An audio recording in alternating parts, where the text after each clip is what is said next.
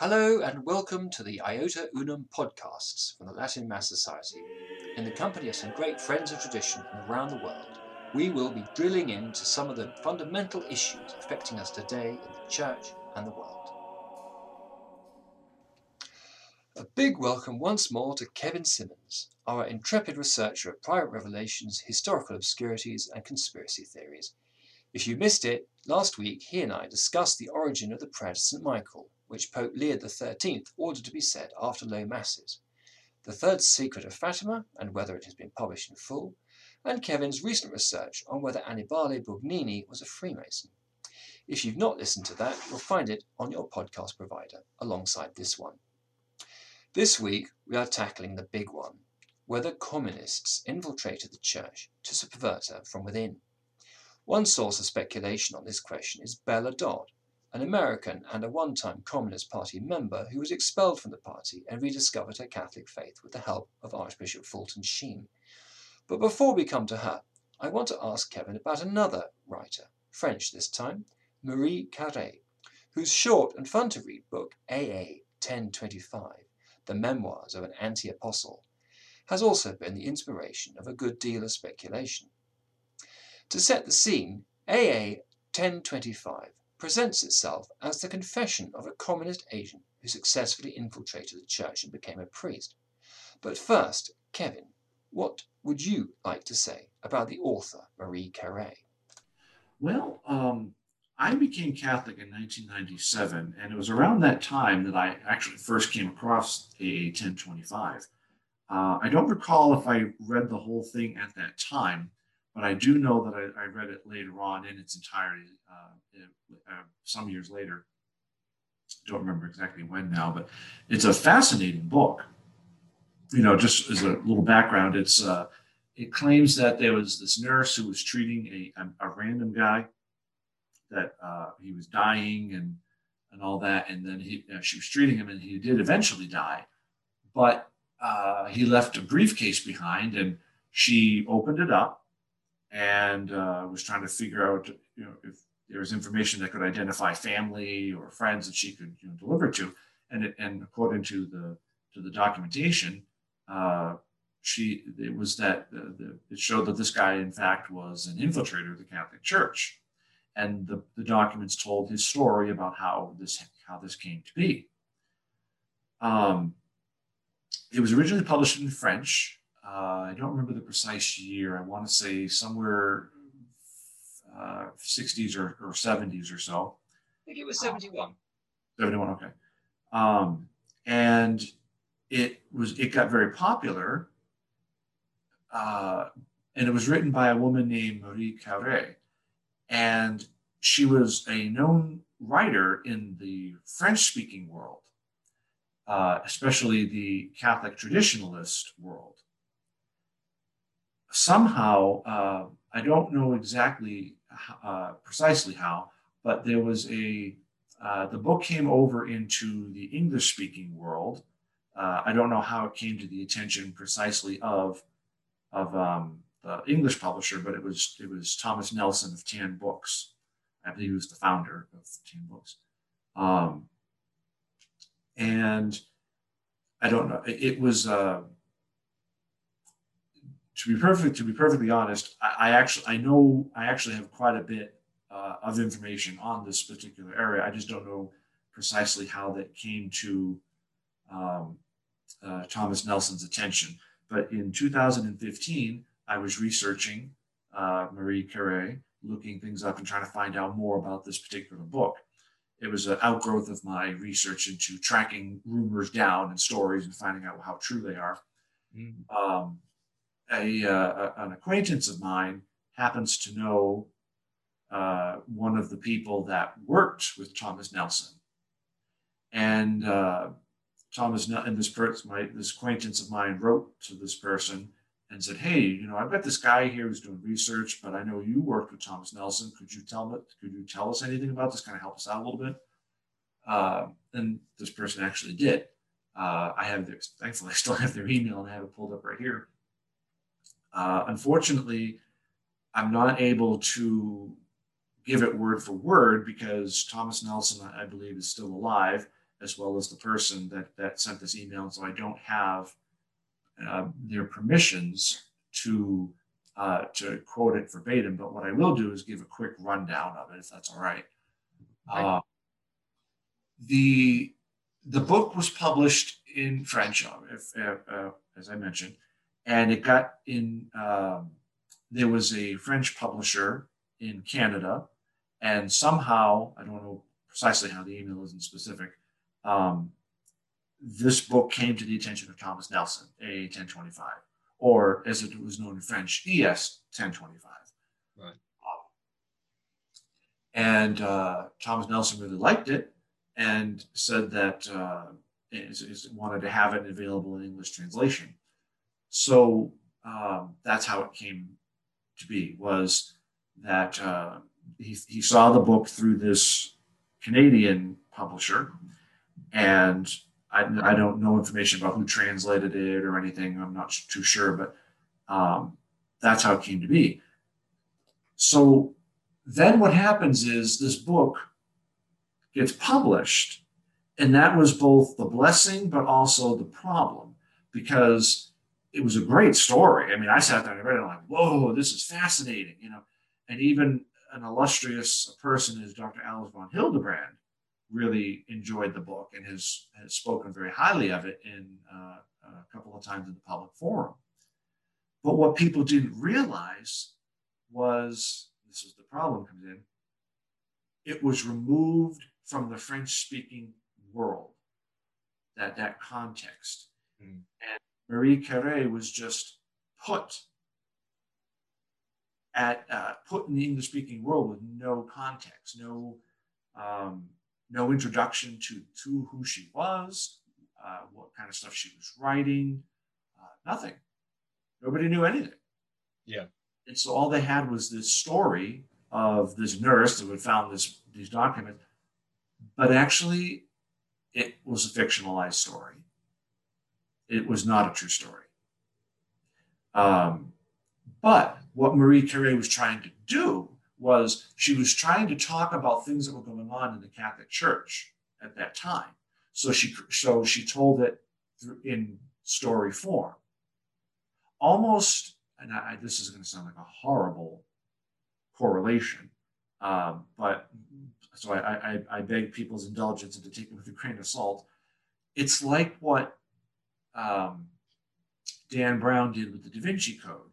He took a lot of discussions that were taking place in the scholarly realm, especially with like biblical criticism and things of that sort, and the Gnostic writings, and turned it into the story that we know as the Da Vinci Code. So there's some elements of truth in there told in a story form. Yeah. Similar with Marie Carré. Yes, I mean, another example, perhaps a less horrible comparison, would be something like the Screwtape Letters, or actually any fictional account of Catholic life, like the Brideshead Revisited. I mean, that tells you a lot about Catholic attitudes, what's attractive about the Catholic faith, what's problematic about the way that it's manifested socially in that particular context, and so on and so forth. And a book doesn't have to be a historically, based on historical events in order to tell you lots of interesting things. So I think it's important to say that the critics of the way the book has been received in the English-speaking world are not necessarily suggesting that Marie Carré set out to deceive anyone. Oh, no. The book has been misunderstood. In fact, it says on the flyleaf, at least the edition that I've got, this book is a fictionalized presentation of certain facts about the church. Well, I mean, that is somewhat vague, but obviously it's not presenting itself as a document found in a suitcase. I mean, that's the way that it's presented within the story. Just like at the beginning of the Screwtape Letters, C.S. Lewis says, well, people will wonder where I've got this material from, but I'm not going to tell you that. Here it is, though. It's a correspondence between these two devils. Well, yeah, okay. That's within the story. That is already within the story. So you have to take a step back from being inside the story to make an assessment of the genre, which is is a kind of historical novel, essentially, this book, which is not to say that what she had to say substantively about the best explanation of the crisis in the church, that is worthy of serious consideration. Yeah. And it's at this level, I think, that she's made an important contribution to the debate. And at this level, we can also criticize it using other sources, not because we think that she's trying to pull a fast one on us, but just because here's her contribution, but there are other factors as well. And my feeling about the book, having read it relatively recently, is, well, she didn't have any kind of special, amazing insight, because if she had, she would have blamed the communists for the clerical abuse crisis. Mm-hmm. And of course, the communists were up to their elbows in using that kind of thing in the communist bloc, because the whole spying and stuff that they did, I mean, it was all about blackmail, about having things over people, either bribing them or blackmailing them and, getting their compliance one way or another, or threatening them with prison and so on. But it's a tragic situation. I mean, in Poland, that we've now seen this over the last decade and more now, this stuff coming out from former Secret Service files about how one revered pastor or bishop, even after another, has been revealed to some extent have been collaborator, and also this clerical abuse issue also being dragged up, and it's a horrible picture, and of course that kind of thing does happen under persecution, because the normal functioning of the church, the normal self-cleansing mechanisms of the church can't function. In a lot of it's certainly within the church, but also it's very pervasive even within secular society. Like, for instance, I won't describe it directly to like Marxist thought or anything, but that might be a bit of gross simplification, if not flat out wrong. But I will say that with the degradation of morality that we've been experiencing in the West, we're more prone to the things that I'm about to mention. Leverage is something that people want on somebody else. It's a good political tool, and this goes back centuries. Edward Snowden even talked about this about 7-8 years ago. I think there was a gentleman in Switzerland that the CIA was trying to compromise to get something from him. They got him drunk or something like, I don't remember the details, but they got this guy deliberately compromised in order to get some favor that they wanted from him, because he was a person that could do something that they needed. And, right. So it's public. I mean, this stuff happens, and it even happens within the one holy, as another preacher of mine says, the one holy Catholic. One holy. Yes. Holy. Yes. It's so sad. Sure, it does happen. Yeah.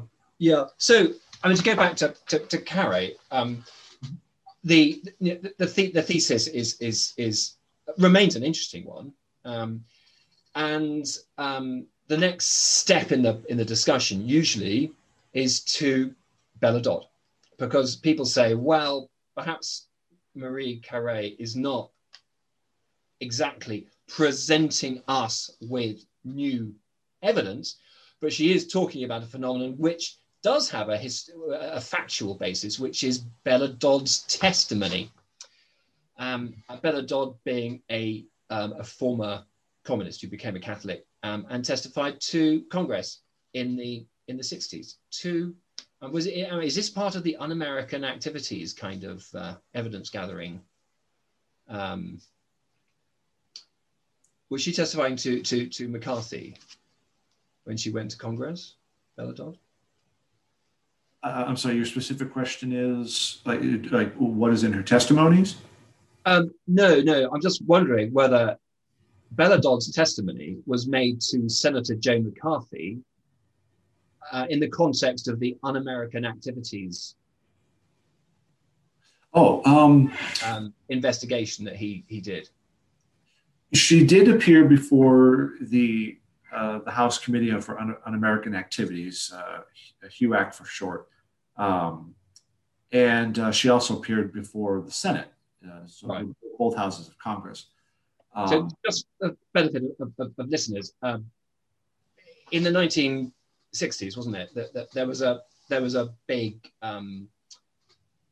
kind of concern about communist infiltration into American society in the context of the Cold War, which is kind of, going strong at that moment. And there was a particular senator, Joe McCarthy, who really got the bit between his teeth and started taking evidence from all kinds of people. And it gave the whole anti-communist movement a bit of a bad name, because he was basically running people out of town on the basis of some communist experience or association, real or alleged, particularly in Hollywood. So Hollywood was full of people with all kinds of political affiliations, especially in the past, let alone in the present. And I know people were losing their jobs and having to kind of leave the country and stuff. And this has given rise to the term McCarthyism, which is used as a kind of derogatory term to, of a kind of right-wing anti-communist witch hunt. Anyway, so that is maybe part of the historical context in which Bella Dodd started, but it doesn't minimize Bella Dodd's own. No, and that was the McCarthy was in the 1950s, and I have her testimonies. I have Bella Dodd's testimonies pulled up here in front of me, and I have no record of her appearing in the 60s. That's not to say that she didn't, but McCarthy was more so in the 50s for sure. And and even she pointed out, Bella Dodd herself, one of her testimonies, if I remember correctly, she herself said that the term witch hunt actually was a communist term. They were the ones that coined it, because this is kind of like how they're feeling. Like, we feel like you're all like, and it's based upon here in the United States, like the Salem witch trials. Made famous several years ago by the movie The Crucible. And so there's kind of like some American imagery used there in some ways in that term, but it was coined by communists, according to Bella Dodd in her sworn testimonies. If I remember reading, I just saw it the other day. But Bella Dodd, she talked to Congress, both houses of Congress, and the respective committees in the 1950s. She also wrote a book called School of Darkness, which I believe was published in 1954. Presently, there is a researcher in the state of Maine named Dr. Mary Nicholas, who is writing a book about Bella Dodd, or has written. She's looking for some publishers at this time. And this book, I believe, will shed an awful lot of light on Bella Dodd. I look forward to getting published. But Bella Dodd has become a kind of a figurehead, or I don't want to say a flashpoint, but a reference point for many Catholics, because Bella Dodd is she's a former communist lawyer who was expelled from the party in 1949 disgracefully. And she eventually reverted back to the Catholicism of her youth under the auspices of Archbishop Fulton, then Bishop Fulton J. Sheen. She lived a penitential life after that. You can see that. It comes out in her contrition, and it comes out in her testimonies. I got to say this while it's on my mind. I'm sorry, just real quick. When you read her first testimony, April 25th of 1950, she wasn't out of the communist mindset just yet. Right. But then when you read her testimonies from 1952 onward, she's like a totally different woman. It's amazing. So it's nice to kind of have that perspective. You have like a before and after, it kind of sets a baseline for us to understand her and how her own character developed. It's really beautiful. But Bella Dodd is alleged to have said that she herself had a hand in the infiltration of the Catholic Church by putting 1,200 or so men into the Catholic seminaries. That has been a very, very popular claim for many years now. And I'm actually in a position to give you an exclusive on this. I have just the other day, yesterday, I published an essay about it's rethinking Belladonna, and the exclusive that I want to give you is actually not in the essay. Where a lot of this discussion came from, I don't have all the nuts and bolts of it just yet, but I can tell you that a lot comes down to somebody who was writing in the mid 1990s, who's writing in the 1990s about Belladonna, and an experience that this person had attending one of her lectures in the 1950s. This quote, the text of the characterization of this lecture was given in the publication called Christian Order. It was published in the November 2000 edition of that particular journal. And it's called The Greatest Conspiracy, written by Rod Peed, I think. I'm sorry, Rod or Ron? I can't remember now. Rod, I think, right? R-O-D? Okay. So he bases himself upon this particular P, that is, bases himself upon this testimony of this unnamed monk, because the monk is not mentioned in the article. But that's kind of where a lot of this stuff begins, is roughly around that time.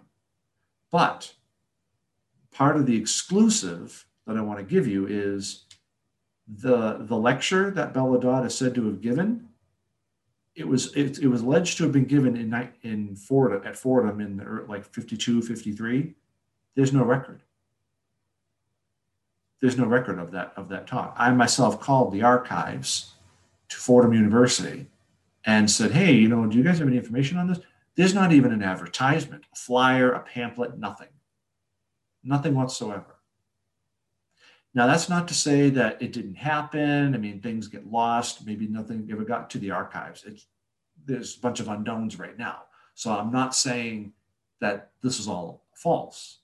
I'm simply saying that there's no corroborating evidence. Right. So it's just kind of hanging out there. And as things are looking, everything's depending upon the witness of this unnamed monk, who I happen to think was a guy named Brother Joseph Natale, who lived in New Jersey. And if my assessment is correct, there's some very sketchy things going on. Something's not right there, and it kind of falls apart a little bit. This argument, but this is roughly about where it begins, as far as the paper trail, as I understand it, is concerned, is the 1990s, and this claim gets pushed forward into the public forum because now the internet's up and coming now. Christian Order was the first publication to really put this out there. And then in 2001, Dr. Alice von Hildebrand gave an interview to the Latin Mass magazine, and she made a comment about Belladonna and made two specific claims: that Belladonna herself had publicly stated about the having put so many men into the seminaries, but also that her and her husband Dietrich knew Belladonna, and Belladonna told her and her husband that she had worked with 4 cardinals at the Vatican. Right. So between these two claims, all these men going into the seminaries, and then the 4 cardinals, between various publications, this gets now pushed forward in time until it becomes essentially a legend. In 2002, when the sex abuse crisis, clerical sex abuse crisis, arose here in the United States, people turned to this story to say, okay, well, maybe this is how these such evil people got into the clerical ranks in the first place. Maybe they're one of the infiltrators, Yeah. And then after the McCarrick revelations in 2018 and the subsequent fallout, people again turned to the Belladonna story. But respectfully, people didn't always have their facts straight. So that's why I said, all right, I'm going to try to understand what happened here with Belladonna. I don't think all those men never got ordained. I don't think that's possible. Some of them might have gotten through, but not all of them. She herself, in her testimonies before Congress, says that in fact, the real system of communism is not to have all these people flood and inundate. She said, no, it's the real influence, she said, is a strategically placed communist. And she speaks about this in terms of the education system. So she said, if you have a communist teacher who is in turn teaching 300 of the teachers who then go out into various places and teach, that's a strategic position, she says. Yeah. And that's the kind of position that they would go to. So if you transport this over into the church, all you need are a few strategically placed communists to gradually erode faith and good morals. That's all you need. Yeah. And they could, I mean, certainly then they could bring in people, you know, who didn't have the faith, less than worthy men, as I like to put it, into the seminaries that maybe, and then promote them, et cetera, et cetera. All of that's very possible, but nothing's proven. But the underlying idea is even not so much about, you know, Bella Dodd, it was just a cog in the wheel of communism. The real meat and potatoes here is to look at the underlying philosophy and its pervasiveness. Yeah. And the big word, the deleterious effects upon faith that this has. That's the real meat and potatoes here. That's the kind of stuff we should be gunning for. I mean, Bella Dodd is kind of like a signpost for us. Yeah. Yeah. She kind of points us the right way. But she's just, you know, right way in the sense of to understand what happened. But we shouldn't make her the end. There's a much larger picture here. No, I mean, there's even a possibility here, a real possibility of people's focus on Bella Dodd and in general, the idea of infiltration by an alien organization, distracting attention from the ideological, theological issues. Mm-hmm. And if you want to know where the idea that, the undermining, for example, of the supernatural in Catholic thought, which we see in the liturgy, which we see in the way the churches are arranged, which you see very much in what devotions are encouraged and what devotions are not encouraged in the post-conciliar period. Well, where does that come from? You don't need to start worrying about Reds under the beds. You can see exactly where it comes from the modernist crisis of the early 20th century. And yes. Before the communists had taken power in Russia, these ideas were incubating within the bosom of the church. And yes. it's not surprising to see them popping up, successive generations after that. Not surprising at all. And the Protestant denominations were, of course, ahead of us in this. And it's all perfectly explicable in its own terms, in terms of the development of ideas, generations of theologians rising through the ranks, becoming seminary teachers, becoming professors in Rome, mm-hmm. Having influence, and all that kind of normal stuff that you have with a history of ideas. Admittedly, I'm biased as an academic. I like to look at things through the lens of the conflict between ideas, the debate, and all that sort of thing, rather than through personalities, let alone through kind of institutional kind of shenanigans. And I know that personalities and institutional shenanigans do play a part in history, but nevertheless, this is where these ideas come from. But to go back to Bella Dodd, there is something else to be said, isn't there? Bella Dodd made a distinction between the success or the strategy of the communists in the way that they handled the Protestant denominations and the way they were able to get into the Catholic Church. There was a distinction, yes. And this distinction was highlighted recently with the publication of a lecture that Bella Dodd gave in 1961 in Detroit. And am I right in thinking this is the only audio we have of her? Published, yes. I mean, So, there are copies. Like I have a copy on my hard drive. Mary Nicholas has a copy on hers. And then of course the original organization that had it has a copy of it. But as far as published is concerned, yes, there's only one, as far as I know. So this is now on YouTube.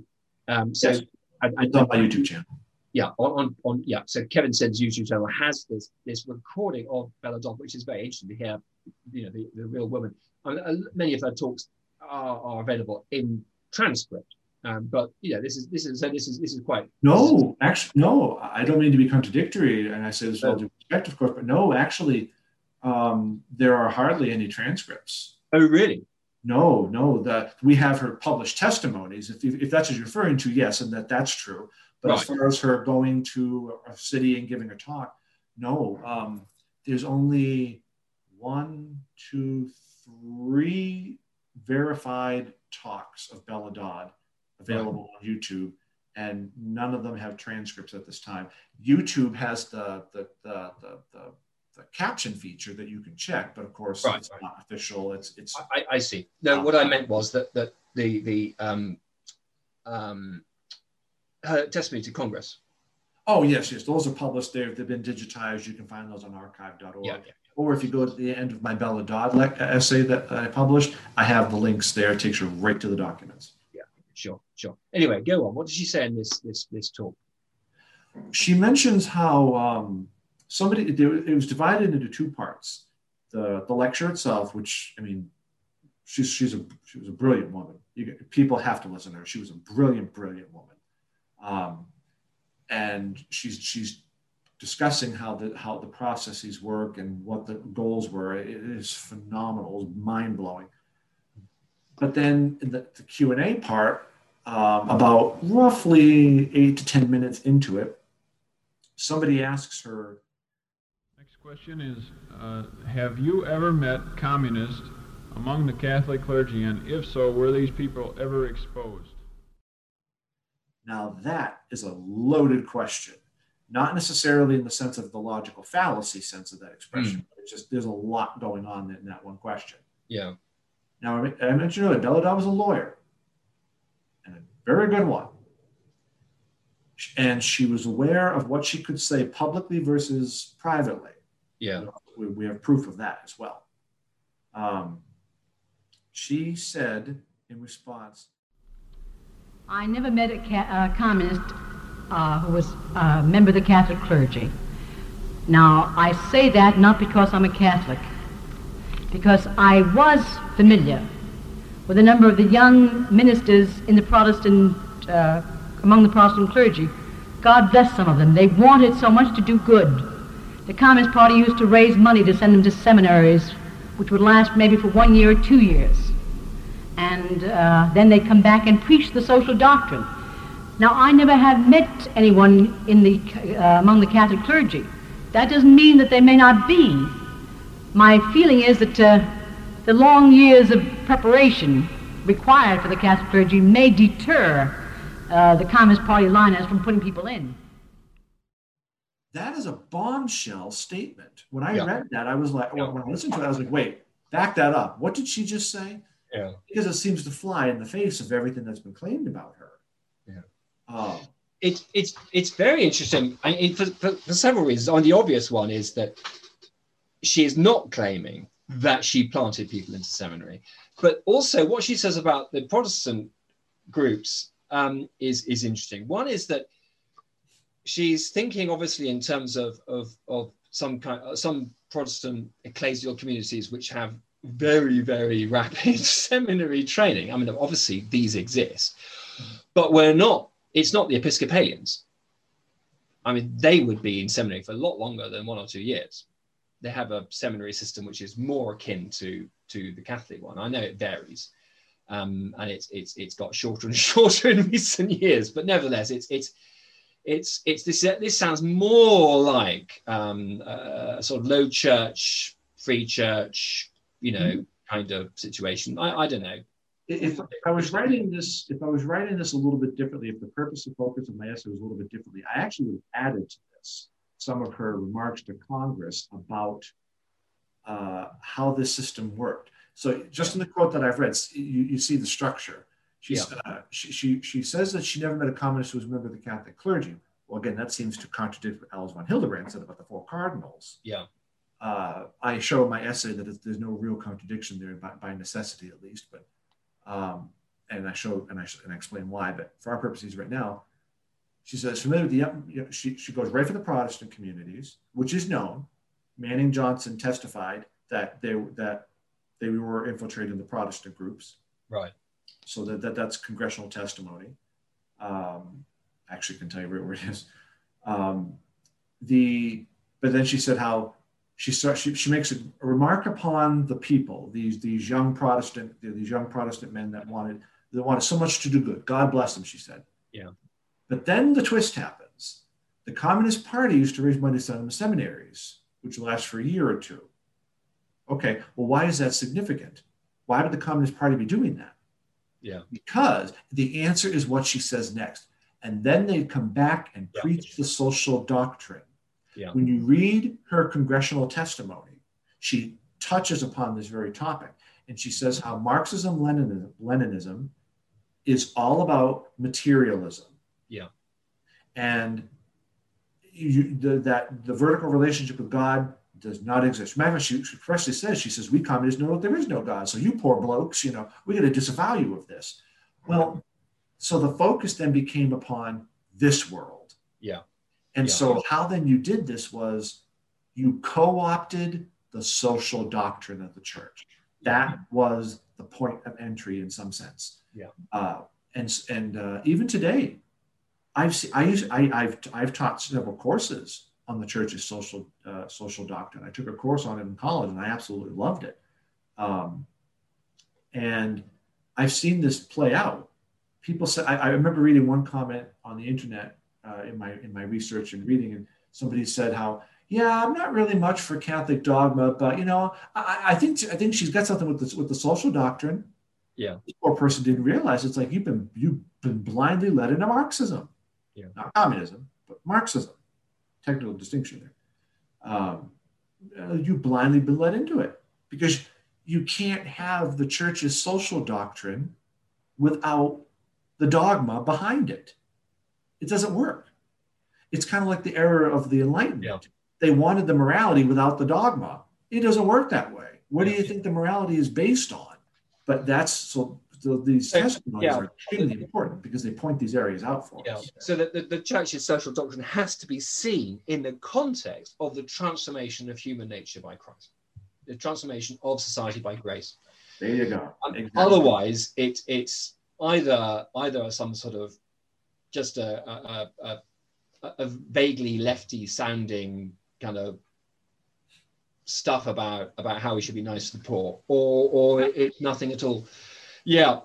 Well, the other thing, if you don't have the spirituality, you've gutted it. We see, and now we see this. We're seeing full-blown Marxism here in the West, and in particular, sadly, right now, even in my country, in the United States, because what you're seeing is people have been pitted against each other. It's the class warfare.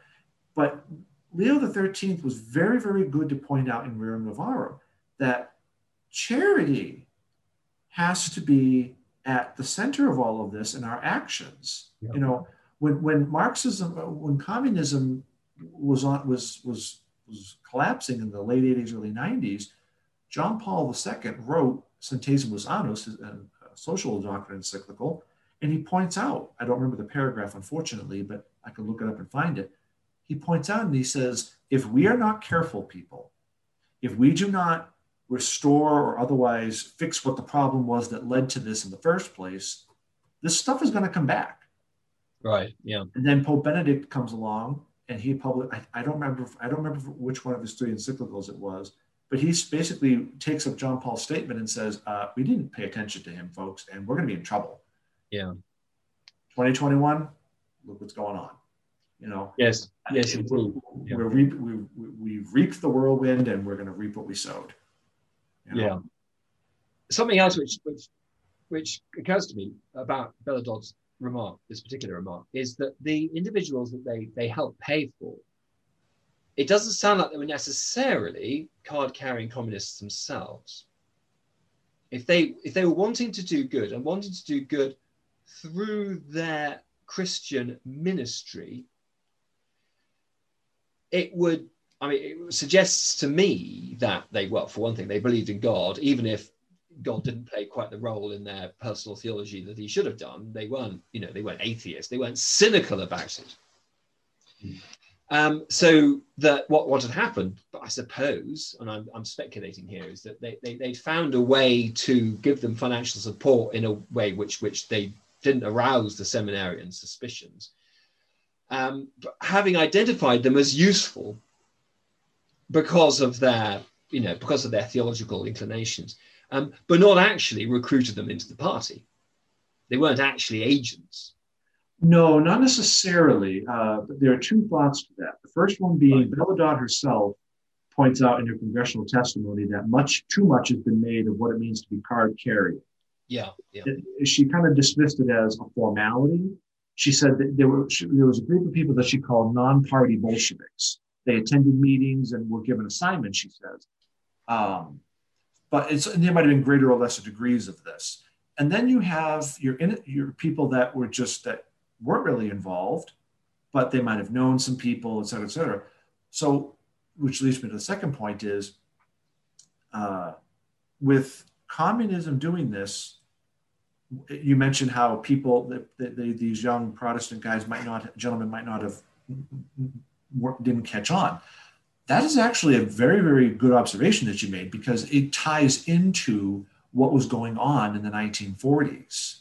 Communism, the battle was against fascism and Nazism. Yeah. And communism was then beginning to be viewed as being acceptable, because it's like, well, they fought with us, and the communists took full advantage of that, and they basically hoodwinked the West. A really good book is Turmoil and Truth by Philip Trower.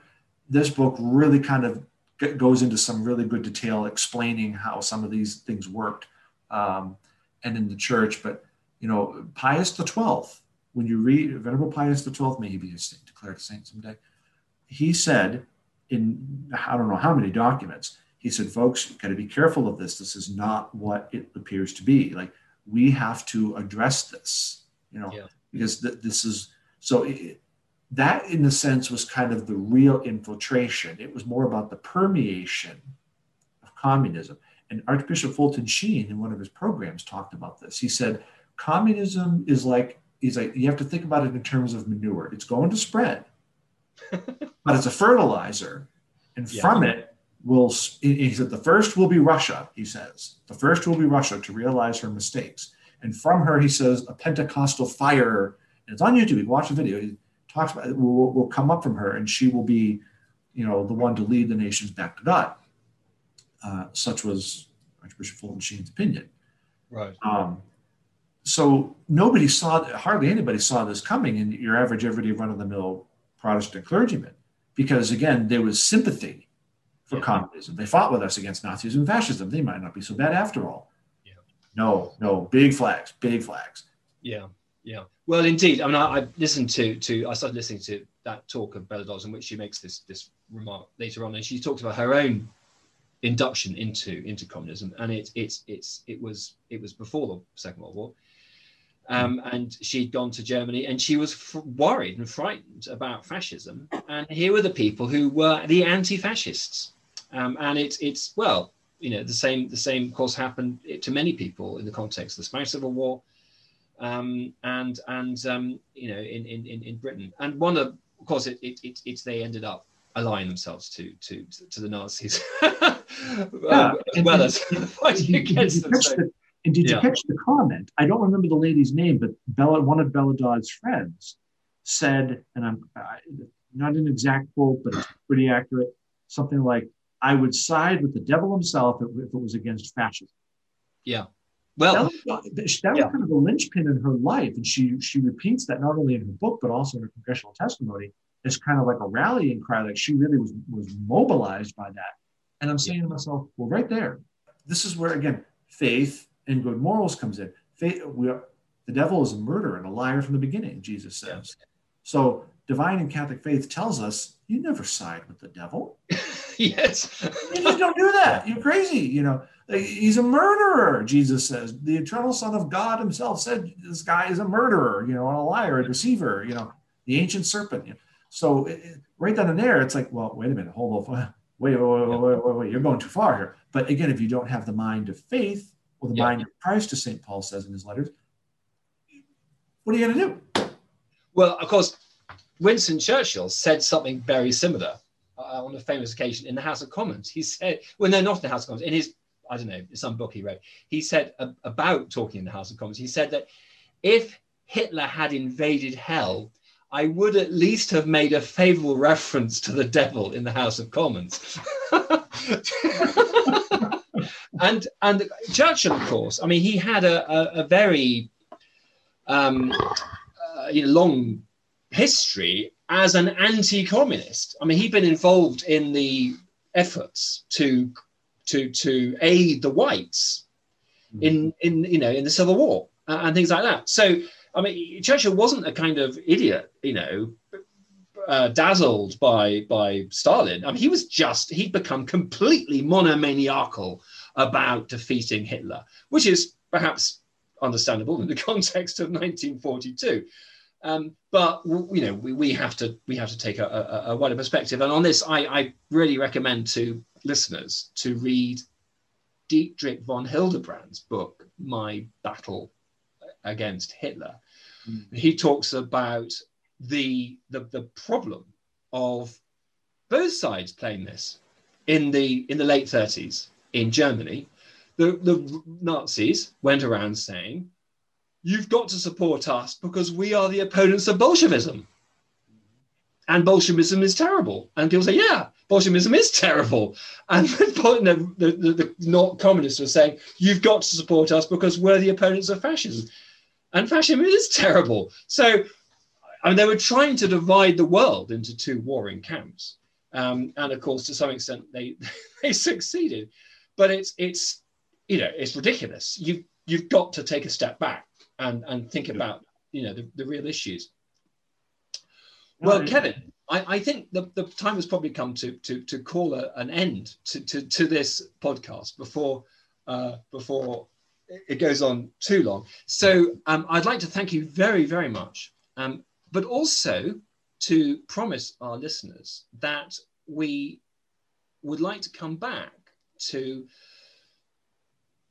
one aspect of these issues which we haven't explored, which is exactly what has happened in the Catholic Church, to the extent to which it has been corrupted, and the nature of that corruption in the institutional church, and what Kevin specifically has to say about that, because he also has done lots of research and has personal experience on that issue. So we don't want to leave this too much dangling. It may not be, the simple thesis that, oh, well, it's the communists, it's the Freemasons, it's the, whatever. That may be too simple, but there is something to explain. And the reason that people have latched onto these conspiracy theories is that there is indeed something that needs explanation. Yes. And we can all agree about that. We haven't got our heads in the sand. And we would like to do some explaining with Kevin's help on a future occasion. So thank you very much, Kevin. I'm really, really grateful for your time. Kevin's getting up early to talk to me early in the morning across the Atlantic, and I'm really, really grateful. But for now, that's it from us. This podcast was brought to you by the Latin Mass Society. We hope you enjoyed it and would appreciate your rating the podcast on the platform you are using. You'll find some more information and links relating to the talk in the show notes, which you can see on a page dedicated to the Iota Unum podcast series on our website. The Latin Mass Society promotes the celebration of the ancient Latin liturgy of the Catholic Church in England and Wales, organising masses and training events and defending and explaining the liturgical tradition in the context of the Catholic liturgy and thought. If you would like to find out more, do visit our website and consider joining us or giving us a donation. You'll find a big red donate button in the top right-hand corner. Thank you.